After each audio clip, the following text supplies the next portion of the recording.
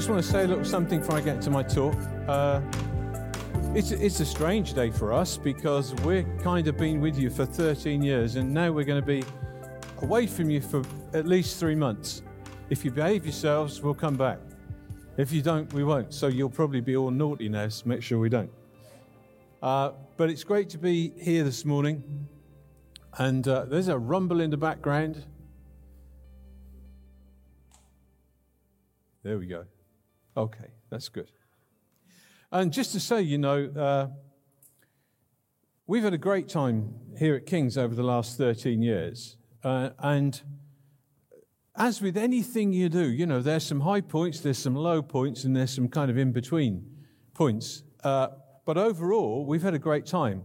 And we want to thank you all for coming and being here, because without you, just wouldn't happen, would it? So it's great to have you. And for Sally and myself, we've always known that in leading something, in leading the church, there's time to come in to do that in God's timing, and there's a time to go out. And that's just the way life is. And whoa. Is that one of you out there, or is that me making that noise? Because it's almost like, the kingdom of God and the church, God's church, is kind of moving all the time. And you come in at certain points, and you go out at certain points, and somebody else or some other people kind of take on that role of leading. And we know we've come to that point. Sally and I have come to that point. We know it's the right time now for us to step out from leading. We also know that for Mike and Jenny, it's the right time for them to come in and lead. And for Mike to take on the role of lead elder or senior pastor, whatever you want to call him. Call him something nice, okay? And we know it's the right time. We're absolutely certain that this is God's next plan for King's Church. And we're excited, and we are so happy that God has led us and King's Church and Mike and Jenny to this point in time. And we truly believe that this is a God appointment. Okay, this isn't just here's a good idea. This is a God appointment in God's timing, and we're excited for the future of King's Church. And we're excited about our own future because we're not quite sure what God's got for us yet next, so that's exciting as well. I know what my immediate job is. I've got to build myself a shed, but I'm sure that's not the complete limit of what God has for us. So, I want to say a big thank you for all your support and for your prayers over the last 13 years. It's been very, very much appreciated. Also, just want to say a huge thanks to the elders of the church and those that I've worked with over the years. They've been a great support. You're a great support to me now. I appreciate that, to Sally and myself. We appreciate that very, very much, because without you, this wouldn't happen either. What you realize is when you lead anything, it's never a one-man show, is it? You can't do everything. You need people who come and support. Actually, most people who come and support me have the best ideas, and then I just preach them like they're my own. Okay, you learn that in leadership. That's a good way to go. Also, I just want to say especially a thank you to King's administrators over the years as well. Most of them have retired with some kind of mental illness, having worked with me for a while. I think I push them to the limits, especially of kind of organising my diary. I come in and I say to Mags, "What's happening this week, Mags?" Because I don't know. And it's great. So Dee and Mags and others who've looked after me amazingly well. I just want to say a big thank you to those people. I really appreciate you, and God bless you. Also, you've had to put up with my jokes over the years, and as you well know, they've not improved either. Just stayed the same. And also all the staff and volunteers at King's as well. There's so much goes on here in the week. If you only come here on a Sunday, it feels just like this is all that happens. Can I say there's stuff goes on all week, all the time, with loads of people taking part in that. And I'd like to say personally too, for those that have stood with us over the years, there are some special folks we've had who've been there. We've had our special chats and special places that we've been. And just like to say thank you to all you fantastic people who've allowed me to kind of spiel off and tell you what I'm fed up with and still love me after that. So thank you. And a huge thank you to Sally. She's been my rock. She's an amazing wife. And without her, I could never have done this job. It would have been impossible. And it's been a real life partnership that we've done together. And Sal, thank you so much. You've been there as a support, and actually Sally has all the good ideas as well. I'm not sure I do anything really. I just kind of stand here and just say what other people think. But thanks so much. Really appreciate that. You see, we have an amazingly faithful God who cares for us, loves us beyond our wildest dreams. Isn't that good? You know, we thank other people, and other people are great to us, but above all is God, who looks after us, cares for us, watches over us, and he does that through other people as well. But he's an amazing God. So I want to say to you all this morning, this is I want to leave you with a word of encouragement, okay? Because get excited about what God is going to do here at King's. Get excited about it. Get with the new program. There's lots of new programs. Get with it. Don't miss out and get fully engaged with what God wants to do with you in this place. Okay? Is that good? Give me a wave if you're still there with me. Okay, good. So get engaged with that. Okay, so talk. Mike gave me the freedom to just, Phil, you need to speak on whatever you think you should speak on. So this morning, my talk is entitled The Walk of Life. Those of you who are of a certain age will remember the Dire Straits song, The Walk of Life. But before we get into the main points on the theme of the walk of life, I want to explain the title just a little bit, really. You see, so often we try and compartmentalize our lives. You know, this part is spiritual and this part is secular. And often we do that, you know. So praying or reading the Bible, that's the spiritual part of our lives. Whether we do it in the mornings or the evening, that's the bit, you know, we connect with God in that. But going to work, that's just the secular part of our lives. Or coming to church on a Sunday morning is the spiritual side of our week. But, you know, once we leave this place, then that's different again. See, I don't believe life works like that.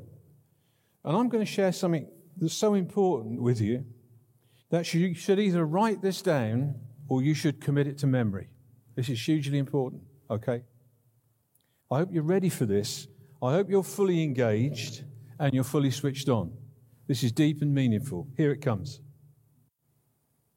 Life is life. Okay? That's it. No, it's not really. Life is life. What do I mean by that? You cannot compartmentalize your lives successfully. Because life is life, and every part of your life, everything you think, say, or do, or everything that happens to you affects every other part of your life. You see, I'm a whole person. Some people would say I'm more than a whole person. I am a whole person. You are a whole person. In fact, Tom did say the other week that I was more than a whole person, didn't he? We still got to have words about that, Tom. See, you're not divided into the spiritual or secular. So everything you do, say, watch, read, pray, worship are as important as each other, because everything affects everything. There is nothing that just sits on its own and doesn't affect the rest of your life. You see, if you start compartmentalizing your life, if you start breaking it up into sections, you'll develop some kind of a schizophrenic lifestyle. There'll be two of you. And goodness me, one of you is enough. There'll be two. You've got to see your life as a whole. See, this accusation, I don't hear it so much now, but it used to be leveled at Christians. While they claim to be Christians, these people, they go to church on Sundays, they act all loving and holy, but in the week, they're not so nice to know. That used to be leveled at Christians. That's the sort of thing that will happen if we start to carve up our life into compartments. Okay, so that's the title anyway. Now I've got 15 points, all about 20 minutes each, okay? So sit comfortably. Now I just have 3 points. Now, as you well know, 3 is the number of perfection, so this might be a half reasonable talk. So, the walk of life. Point number 1 is this. In your walk of life, remember this. Remember your calling. Remember your calling. Mark's Gospel, chapter 1, verses 16 to 20, says this. I'm sorry they won't be up on the screen because I did prepare a talk and then I felt Friday that I needed to change it. So this is a bit fresh and you haven't got the slides, okay? As Jesus walked beside the Sea of Galilee, he saw Simon and his brother Andrew casting a net into the lake, for they were fishermen. "Come, follow me," Jesus said, "and I will send you out to fish for people." At once they left their nets and followed him. When he had gone a little further, he saw James, the son of Zebedee, and his brother John in a boat, preparing their nets. Without delay he called them, and they left their father Zebedee in the boat with the hired men and followed him. In verse 17 that we just read, 2 of the most important, powerful, and life-changing words are said in the whole of Scripture. Those 2 words are these: follow me. Follow me. Ordinary words, not very spiritual in themselves, but when said by Jesus and responded to positively by those he's talking to, the words will transform lives. You know that. When you follow that calling, when Jesus says, follow me, and you take note and you follow Jesus, your lives will be transformed. Your lives will be turned upside down. Follow me turned the disciples' lives upside down. It turned their whole worlds upside down. They were called to change their occupation. They were called to leave their geographical homes. They were called to be disciples of Jesus. Just those 2 words, follow me. And that response can change your life completely. Let me say this morning. If you're a Christian and you have responded to the call of Jesus, then you've put yourself forward to be one of his disciples. Do you know that? It's just not, oh yeah, now I'm a kind of follower of Jesus. Oh no, you've put yourself forward to be a disciple. Jesus expects you to be a disciple. You've signed up to follow Jesus Christ, the Son of God, in every area of your life. You see, God does not compartmentalize you. God is after all of you, every bit of you. What you've said is nothing is out of bounds for God. Nothing or nowhere in your life is off limits to him, and you are fully committed to follow him. That's what being a follower of Jesus means. Here's some difficult stuff to understand. You're not the leader of your own life anymore. Oh, you're responsible, but you're not the leader. Big difference there. You're responsible, but you're not the leader. Because Jesus Christ becomes the leader of your life. Why? Because he said, follow me, and you've got to follow him. You're not in charge anymore. That's difficult for some of us, isn't it? Not being in charge of what we do. No, you're not in charge anymore. Jesus is in charge. You can't do what you please anymore. You do what Jesus tells you. You follow him. Hey, Jesus said that about his Father. I only do what I see the Father doing. That's what we need to do. We only do what we see Jesus doing. Let me ask you this question. Are you an obedient follower of the King of Kings and the Lord of Lords? Are you an obedient follower of Jesus Christ? The other thing is, being a follower is not passive. Sometimes we think, we're just following Jesus. Okay, here we go. There he goes. Let's just follow him nice and steadily. No need for us to think about anything or do anything. Boy, well, we're following Jesus. Following Jesus is a proactive lifestyle, let me tell you. It's a proactive lifestyle. You see, Jesus wants to take you to all kinds of places you've never been before.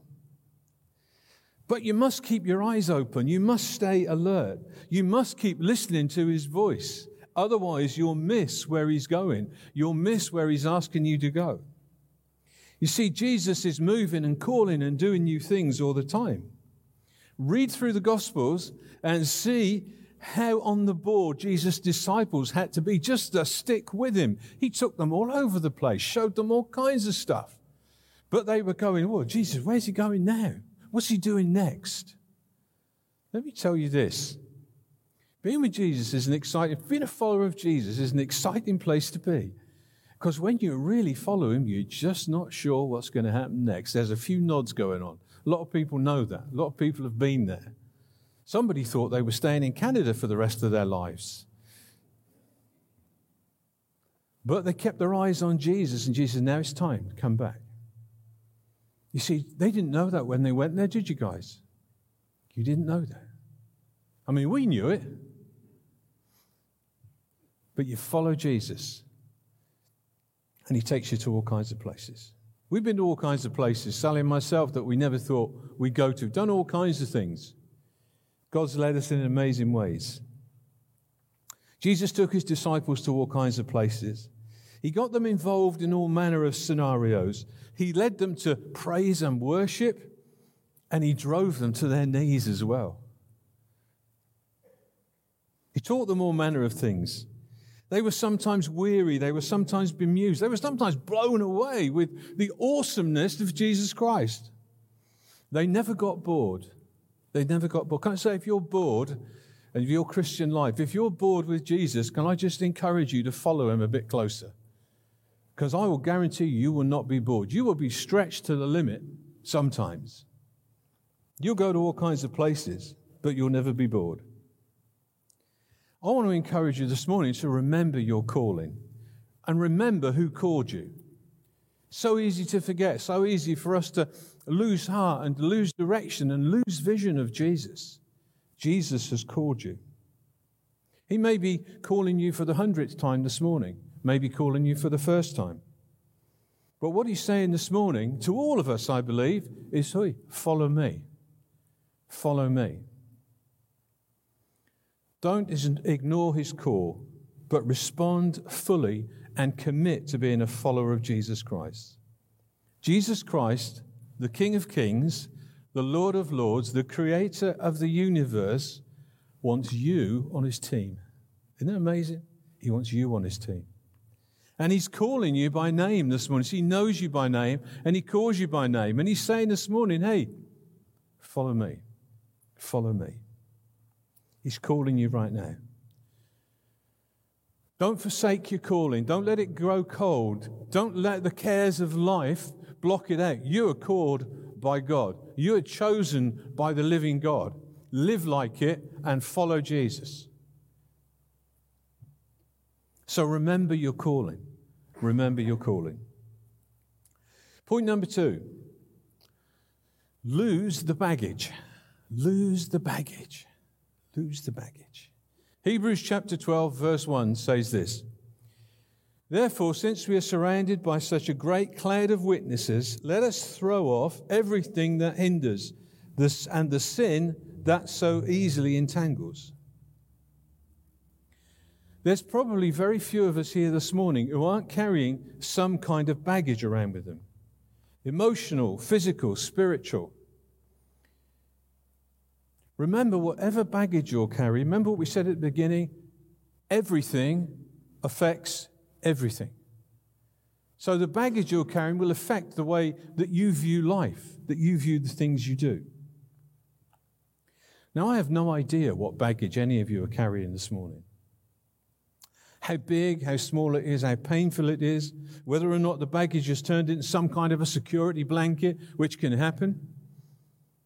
Or even you use the baggage as an excuse for the way you behave sometimes.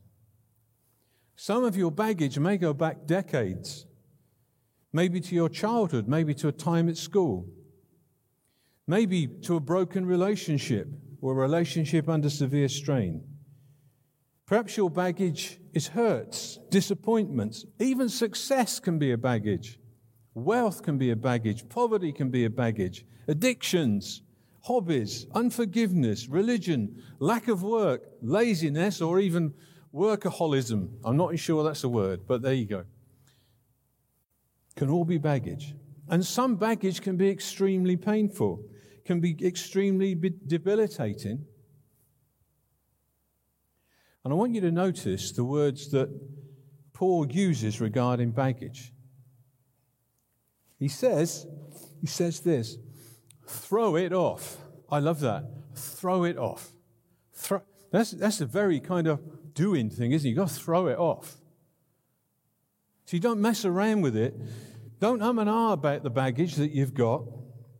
Don't ask it to leave you nicely. Please, baggage, would you mind just moving over there for a while? Don't just put it to one side so you can pick it up again. So I'll move my baggage, I'll stick it in that chair, and if I feel lonely one day, I might pick it up again. Paul says this there, throw it off. Get rid of the baggage. Here's the crux of the matter. If this baggage you've got is preventing you from being a true follower of Jesus, if it's making you half-hearted, if it stops you engaging with people for fear of being hurt, if it consumes your thinking, if it entices you away from God, throw it away. Throw it away. Don't be soft with it. Be hard on it. Get rid of it. It's a nuisance to you. Throw it off. Bin it. Don't give it house room. Now, you may be thinking, well, I've tried for years to get rid of this baggage. Tried for years. Let me encourage you this morning, well, try again. Try again. There's a persistence needed. We read that in Scripture. Sometimes you have to be persistent with things. Be persistent. Ask God the Holy Spirit to come in power and bring you complete release from your baggage. Who knows, this morning might be the time when you are completely set free. See, some of the New Testament characters that we read about had problems with baggage. Nicodemus was the man who came to Jesus at night. Some of you will know the story. He had a couple of problems. One was he had a problem with religion and a problem with fear. They were baggage to him. He was carrying them around. He was worried what others might think of him. He was also still thinking he had to earn his way to God. He was stuck with the law. And Jesus had to teach him about grace, and that nothing less than being born again by the Spirit of God would get Nicodemus into heaven. Now, we don't read much after Jesus has talked to him. The next time we read about Nicodemus, he's at the cross with Joseph of Arimathea. He's at the cross, ready to receive Jesus' body and to look after Jesus. You see, why? Well, I'll tell you why. He'd lost his religion. Forget the religion. I'm following Jesus. Forget the fear. I'm going to look after Jesus.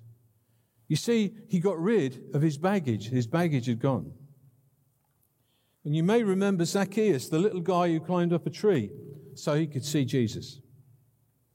Now, he was a bit of a greedy, swindling little fella. Now, Jesus spent some time with Zacchaeus, and immediately after Jesus had finished some time with him, Zacchaeus gave half of the money he had to the poor and repaid fourfold the money he'd cheated from others. See, the greed and deception had gone. The baggage that Zacchaeus was carrying of his lifestyle, he got rid of. See, the money wasn't really the problem with Zacchaeus. The love of money was his problem, and the Bible's clear on that. The love of money is our problem. But to get rid of the love of money, guess what he had to do? Give a load away. Why? Well, he wasn't loving it anymore. He could distribute it in a different way. But he got rid of his baggage. He was free. So let me encourage you this morning, if there's baggage you need to throw off, then do it this morning. Do it this morning. But there may be some time later, I don't know, for people to come and get some prayer about their baggage. And it would be good to do that. Get some prayer and ask God to release you from that baggage. See, we said at the beginning, our Father God is a loving Heavenly Father. Wants to release you, wants you to live life to the full. Okay? He's not a killjoy. He said, I want to release you from all the stuff that drags you down and pushes you in places that you don't want to go and that you shouldn't go as a follower of Jesus. So he wants to set you free this morning. Okay, so point number 1, remember your calling. Remember you're called, you're chosen. Jesus wants you on his team. Number 2, lose the baggage. And number 3, run the race. Run the race of life. Run the race of life. Paul goes on to say in Hebrews chapter 12, and let us run with perseverance the race marked out for us, fixing our eyes on Jesus, the pioneer and perfecter of our faith. For the joy set before him, he endured the cross, scorning its shame, and sat down at the right hand of the throne of God. Consider him who endured such opposition from sinners, so that you will not grow weary and lose heart. You see, we've been called for a purpose. There's a race to be run, and it's called life. It's called life. It's being a follower of Jesus Christ. It's living every part of our lives for and with Jesus. Hey, that's why we need to lose the baggage. See, no one ever won a race carrying extra baggage, did they? A couple of weeks ago was the Great North Run, and I think that's been going for some 40 years or something. It's been going for ages. I've never actually done it, and I've no intention of doing it. But I know some people here have done it, and I think God will forgive them eventually for wasting so much time on a Sunday morning going running. But when you look at the contestants in the Great North Run, there are hundreds of competitors in fancy dress taking part in the race. Lots of them running for very worthy causes and raising money for different things. But over all the time that the Great North Run has been going, no one in fancy dress has ever won it. They've never won it. Never won it. Why? Because they're carrying extra baggage. Because they're carrying stuff that actually prevents them running the race properly. See, they may look great. They may add some amusement and some colour to the whole event, but they ain't going to win the race. They might be part of a spectacle. They might cause a laugh, but they'll never win the race. See, if you want to win the walk of life, you've got to throw off your baggage. If you want to run the race, you've got to throw it off. Paul also talks about athletes training for a race. You see, we have to remain in constant training if we want to win the race and win the walk of life. Now, Usain Bolt, probably the greatest sprinter of all time, has won 8 Olympic and 11 World Championship gold medals. That's quite a haul, isn't it? What a fantastic athlete he is. Reminds me of me in my prime. Can you imagine him saying to himself or to his trainer, hey, you know, I won an Olympic gold last year. I don't think there's any need to train this year. I mean, surely my talent and my experience will get me through. Let me tell you this, year after year after year, train. Why? He's got his eyes set on the goal. He wants to win. He wants to win.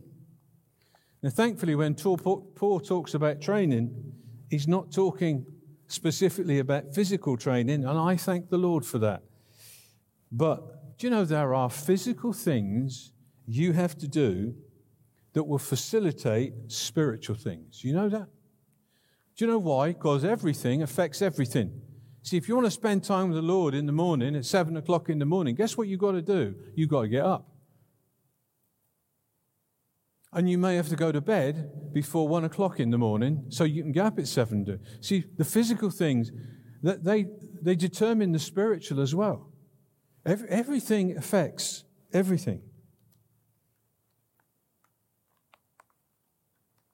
See, there is spiritual training we need to do, like reading the Word of God, studying the Bible, praying, worshiping, spending time talking with Jesus, getting together with other Christians, coming together on a Sunday to fellowship and worship together, helping others with their walk of life and letting others help you with your walk of life. Isn't that a great thing? We don't have to do this all on our own. I mean, it's our walk, and God calls us to be responsible for our walk, but you can get other people to come in and help you with this walk of life.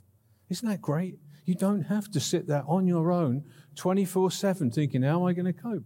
You talk to people. I've experienced great friends who I've been able to talk to, helping me through this walk of life. The last thing I want to say then about running the race, and this is really important, is fix your eyes on where? Jesus. Fix your eyes on Jesus. Always keep Jesus as the prize. See, because the walk of life is not always straightforward. It's not all fantastic. There are times when you think, how am I going to cope with this? See, at those points, those difficult times, you need to have your eyes set somewhere, don't you? They tell me, and I don't know this by any experience at all, that in a long-distance race, I think I talked about this once before, you hit the wall. Yeah, is that right?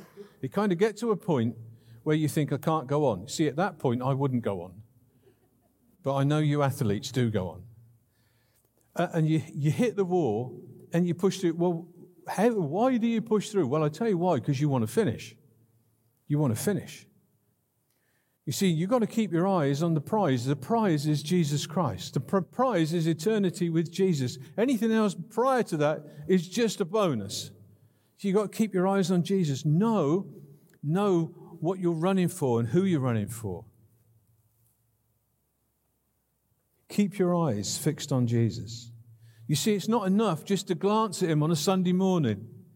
It's not enough to think, well, you know, I spent 5 minutes thinking about Jesus today.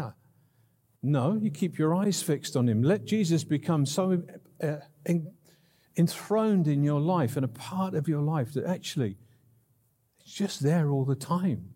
And you just talk to him. Don't compartmentalize. Why? Well, because everything affects everything. Keep your eyes fixed on the prize.